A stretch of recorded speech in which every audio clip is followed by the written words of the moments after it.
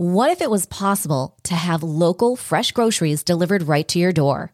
Think of all the free time you'd have. Well, Instacart gives unlimited grocery delivery for one low monthly fee.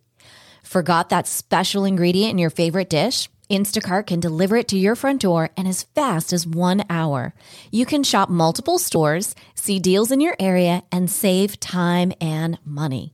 I've been using Instacart for over 3 years. I started using them in Arizona, and I'm using them here in Florida. I love the time-saving convenience. They pick the freshest products, and they keep my eggs safe too. To receive your first delivery free, follow the link in the show notes so that Instacart knows that we sent you and to help support the show. Instacart. Never step foot in a grocery store again. If you'd like to be in the know of all of our events, giveaways, and new episodes, head over to jenniferpilates.com and hit subscribe. Thank you so much for being a part of our Empowered Within community. Enjoy today's episode.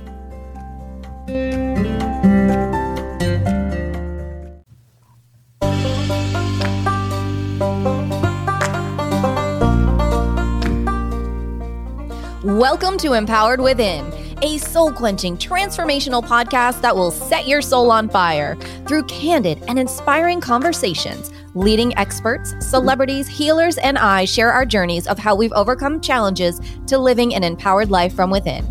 I'm your host, Jennifer Pilates. Welcome to another episode of Empowered Within.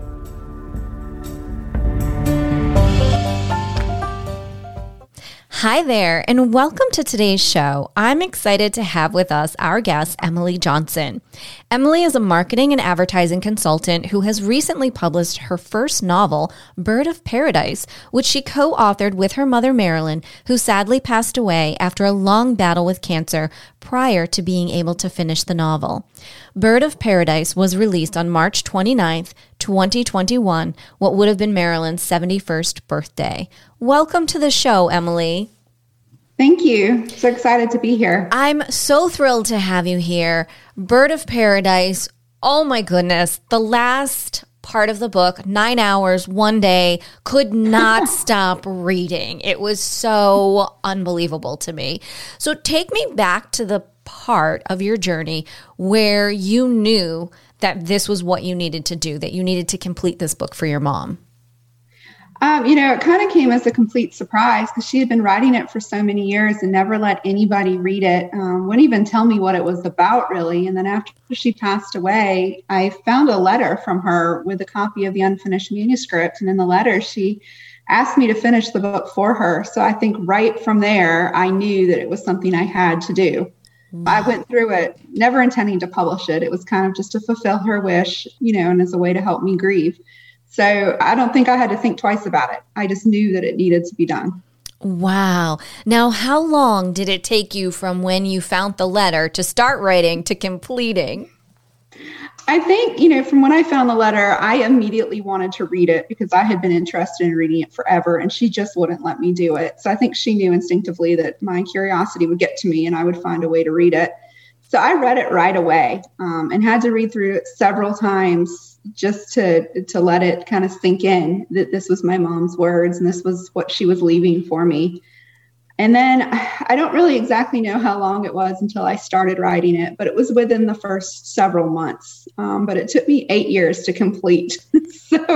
But in that time, I switched careers. I had a baby. There was a lot else going on, and I was forced to put it down here and there. But yeah, it was 8 years almost to the day that I typed the end. Wow. And I finished it and sent you a message right away. And I said, okay, selfishly, I need to know if there's another book because I'm not ready to be done with this yet. I'm not ready to be done with these characters. And I had a whole story in my head of where we were going with everything. So amazing. And I will tell you, I was very shocked, which I'm sure a lot of our readers will be when they get to a certain point in the book, where I literally sat up, put the book down and went, what the hell just happened? What just happened? Sat back down, reread it because I thought, oh my God, I think I read that wrong. And then I continued further and then I thought, well, it's going to be a dream. Like, what is happening here? And that's when I could not put it down. It was like 9 hours. I just couldn't stop. It was so unbelievable. It's just so well written with both of you in both your words that are there.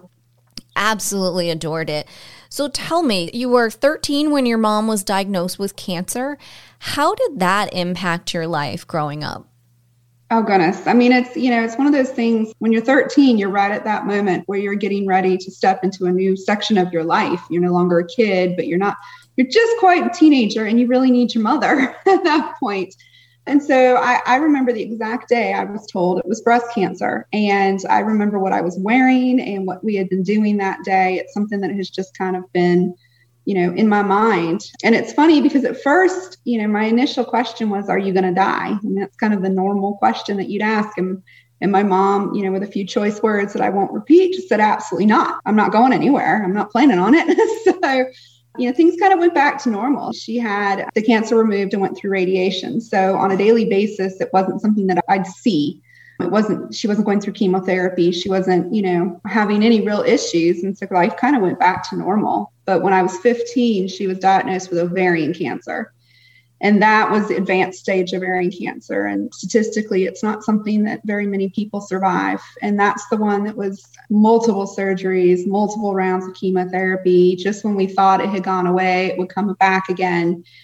And so the impact on my life with that particular part of it, you all of a sudden realize that your mom might not be here for things like your prom or your graduation or just, see you get married. And it really puts things in perspective that, you really need to appreciate the time that you've got. I think it brought my family very close together that I don't know if we would have been otherwise. I mean, I'm an only child, so you're going to be pretty close to your parents. But I think the gift of the whole thing was the experiences I got to have with my family and how close I was to my parents. I mean, we spent my 21st birthday in New Orleans together, and I don't think there's too many people that will say they did that. So, you look.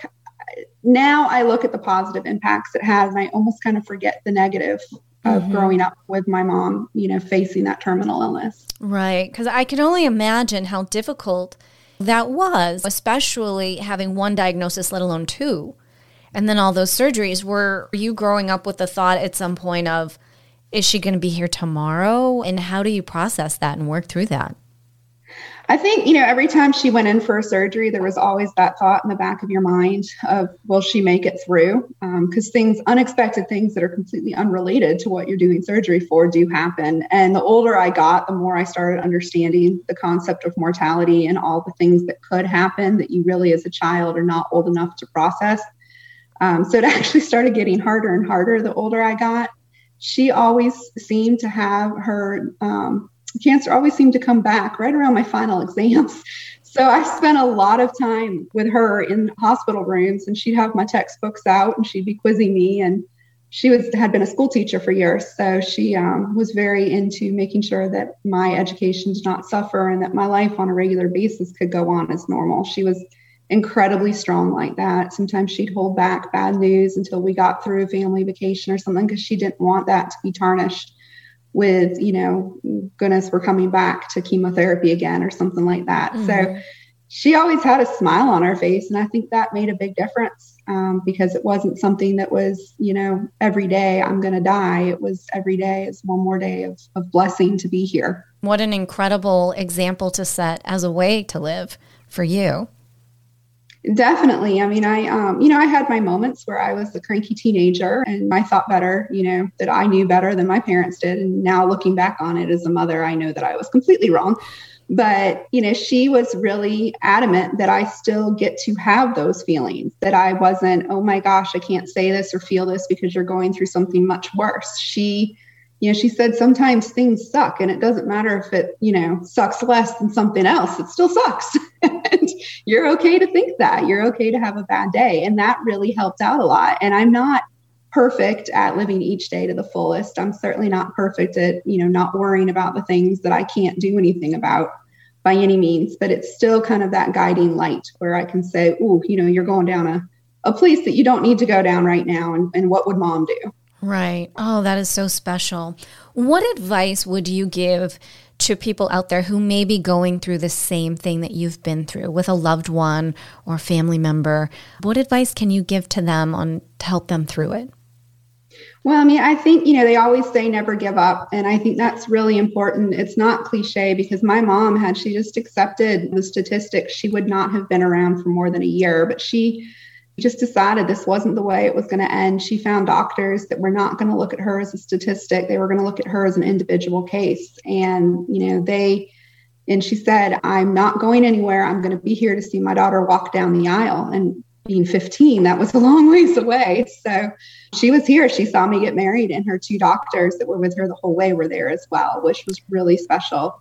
I will never forget dancing with those doctors at my wedding. So, but, it's that idea of never, it doesn't have to be a death sentence. It can always be more. And to look at it as I'm going to die. Well, I hate to say it, but we all are at some point. But why not push that time back and do everything you can? And it's sad when people just accept what they're told right away. Mm-hmm. And then, really the grieving process is probably more that I know more about because it's been 10 years, but I feel like I just went through it and I was older, but it's, they always tell you that grief comes in stages and you're going to be here and here and here. And I think that's just a bunch of, hooey. I think everybody needs to grieve the way they need to grieve. And if one person's grieving at a different stage than someone else is, it doesn't make you worse or weak or anything like that. It's just the way it's going to be. I never went through the anger stage of, when the 5 stages of grief or whatever it is, but boy, did I go through the guilt stage a lot longer than, years and years of feeling that guilt. And I actually had to work my way through that in various ways because it was so detrimental. And my dad went through grieving, very, very differently from me. And I think just people need to accept that it's okay to do whatever you need to do to get through your grief. Oh, I'm so glad that you shared that because that's true. Every person is an individual and your grief and my grief are going to be so different. And while we may not understand, we have to understand the fact that that's still your journey of grief. It almost makes it harder to grieve if you're being forced to grieve in a certain way. And I went and saw a therapist after my mom passed away because someone told me I needed to. And in the end, the therapist was wonderful and very good at what they did, but it wasn't for me. Mm-hmm. I needed to work it out privately and work through my issues, different ways. And actually this book was the way I chose to do it. And that just worked for me. Other people going to therapy helps enormously through grief. And it doesn't make you any different. It's just the way you need it. Right. And the book is so incredible. And it just makes me think now, the way that you describe your mom, she certainly does sound a little bit like one of the characters in that book.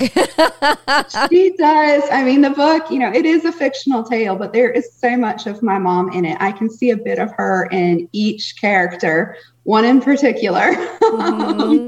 But, I know a lot of, and it's certain things in the book. Ari, the main character, is 17 in 1967, living in San Francisco at the beginning of the book. And that's when my mom was living in San Francisco at the same age. And so there is a few little tidbits and Easter eggs in there that were things that happened to her that were lessons she'd want me to learn from, which is kind of almost from her standpoint, the point of the book. She didn't know she'd be here to teach me those lessons or to pass on that wisdom. And so she did it through the pages of the book, just in case. And there's little bits of my dad and various characters. And oddly enough, she never got a chance to be a grandmother, but I have a 7-year-old now who is an awful lot like the little brother in the book, which is a little frightening sometimes when I think about the similarities there. There's little funny things that happen in my family and in moments that we laughed about that are all woven into the tale. And in a sense, it gave me a chance to reminisce about things with my family. It gave me a chance to continue a conversation with my mom. I really felt like I was still talking to her throughout the 8 years that I was writing. And I think that really helped me out. That was my form of therapy, was I didn't have to all of a sudden say goodbye. I could just keep talking to her. And when I was writing, the part that I wrote 100%, I still talked to her. I was like, Mom, what do you think about this? Or Mom wouldn't have wanted this. And so it was very hard for me to say it was done because I felt like I was closing the chapter of my life that I'll never have back. Yes, I agree. It was very hard for me to stop and feel that it was done. It was so well written, and the characters, it was just so refreshing. It's such an incredible tale to read through and get lost in. And that's what I loved. I was able to just get lost in the characters and find some hope in the world through the book, which was just amazing. What is it like to go from being a wife and a mom and to being a consultant to all of a sudden becoming an author? How does that change your world? It's been really wild. I'm not sure I've quite caught up with it, but all of a sudden I have this tangible thing that I can share with my mom, and I'm on podcasts talking about her story and the book, and I'm getting reviews and the feedback from people that I know my mom would have loved. And the special moments that people reach out saying, we read the book and I've gone through something similar, and I just want you to know that, I feel like I can make it through this. Or, I had someone that I hadn't seen since middle school reach out because their mom had just been diagnosed with cancer. And that was the surprising part of all of this. I never had any idea how much I'd end up talking about my mom and her story. And my little boy drew a picture of the cover in art class. And it was it's incredible. And to think that I'm a published author, I never in a million years thought, particularly for a work of fiction, that would ever happen. An incredible work of fiction. Thank you. Absolutely. So what is on the horizon? Is there really maybe another book coming? What are you thinking? What are you being guided by with your mom? I do have an idea for another book. Certainly not at the length of this family saga by any means. But I would love to go back and tell the story of the parents and how they met and worked their way up to when Bird of Paradise begins. Because I think there's so much there. That dynamic between the mother and the father really sets the tone for the whole family. And a lot of the advice within the story and the things that the mother wants to pass on really do come from this example of a relationship with the father that is, I like to say it's the ideal relationship, but there are still moments where it's not, and that's real. And I do see a lot of my parents in these two characters. And so it would give me a chance to go back and continue a conversation with my father. And my father's still here with me, but getting the idea to go back and talk to him and hear the stories of how he and my mother met, because the story of how those two characters met is the story of my parents. So that's kind of where things are going. I have no idea if it'll ever happen, though. Oh, I truly hope it does, because that sounds incredible. And then try. And then you could do one about the grandparents. Oh my goodness. Without giving too much away, there's so much that you could do from this. I would pay now to read that tale of the parents. Absolutely. Well, so much of the book is about the generational aspect of the world and the family, and what happens, the idea of what happens after someone passes. It's a major theme of the book. And so the idea that I could go back and write about the different generations kind of fits the whole thing in. So we'll see. I have it laid out in my head. I just haven't been able to get it started yet. Well, I can't wait for you to get that started. I can't wait to order my book. Someday, I'll let you know. Continue the journey. Oh my goodness. Well, this has been so much fun, Emily. We're getting to that time in the show where I ask this one pressing question. Are you ready? Sure. Okay. What is one thing that no one knows about Emily Johnson? Oh boy, that's a hard one. I think, oh gosh, that is such a hard question. I guess, something, and this will be a big admission for me to make, but all through my life, I have really battled the idea of, am I good enough? And, I played competitive golf, and I always battled, am I good enough to be out here, playing in these tournaments? And as a mother, my goodness, you constantly second guess, what you do. And I've had so much support and love around me, but it's still that internal battle in my mind. And the few people that know I feel that way were very surprised to find out. So I guess I've just admitted it to the world. You've admitted it to the world. You've released it, so you don't have to. You don't have to carry it anymore. Well, that is very authentic of you to share that with us, because I know that there's so many people, and I have moments myself where we all fall into that insecure moment. And it's a scary place to be. And I think it's okay too, because, nobody, regardless of how they come off or want to say, is not going to have one of those moments. It makes us who we are. Mm-hmm. And it's not a moment of weakness. I think it's almost a moment of strength, because you can learn from it. Absolutely. Emily, thank you so much for being here today. Thank you so very much for finishing the novel with your mom. This definitely, I would say, my favorite book that I've read this year, and I've read a lot of books. Oh gosh, well, thank you so much. I've been reading a lot, and this by far, to sit in one spot for 9 hours, My chiropractor was not happy the next day, but I was very happy. I couldn't put it down. Excellent. I mean, I'm so thrilled for you to have had this opportunity to write it with your mom and being able to continue that conversation. Thank you so much. You're so welcome. Well, Emily, will you share with our listeners where they can get in touch with you and also grab the book so that they can read it too? Sure. The book is sold on Amazon. It's in Kindle Unlimited, and in paperback. Maybe someday Audible, but we have to get there. I'm very active on Instagram, and that is, oh goodness, what is it?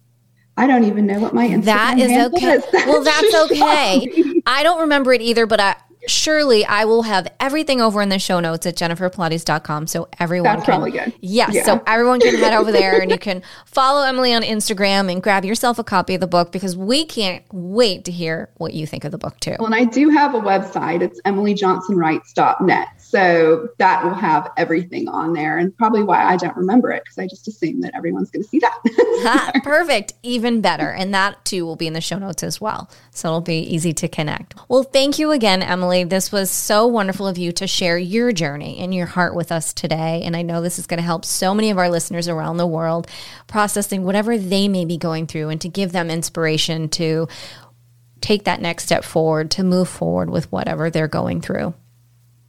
Well, thank you. I enjoyed being here. It's great to talk to you. Yeah, great to talk to you, Emily. Well, as we say, until next time.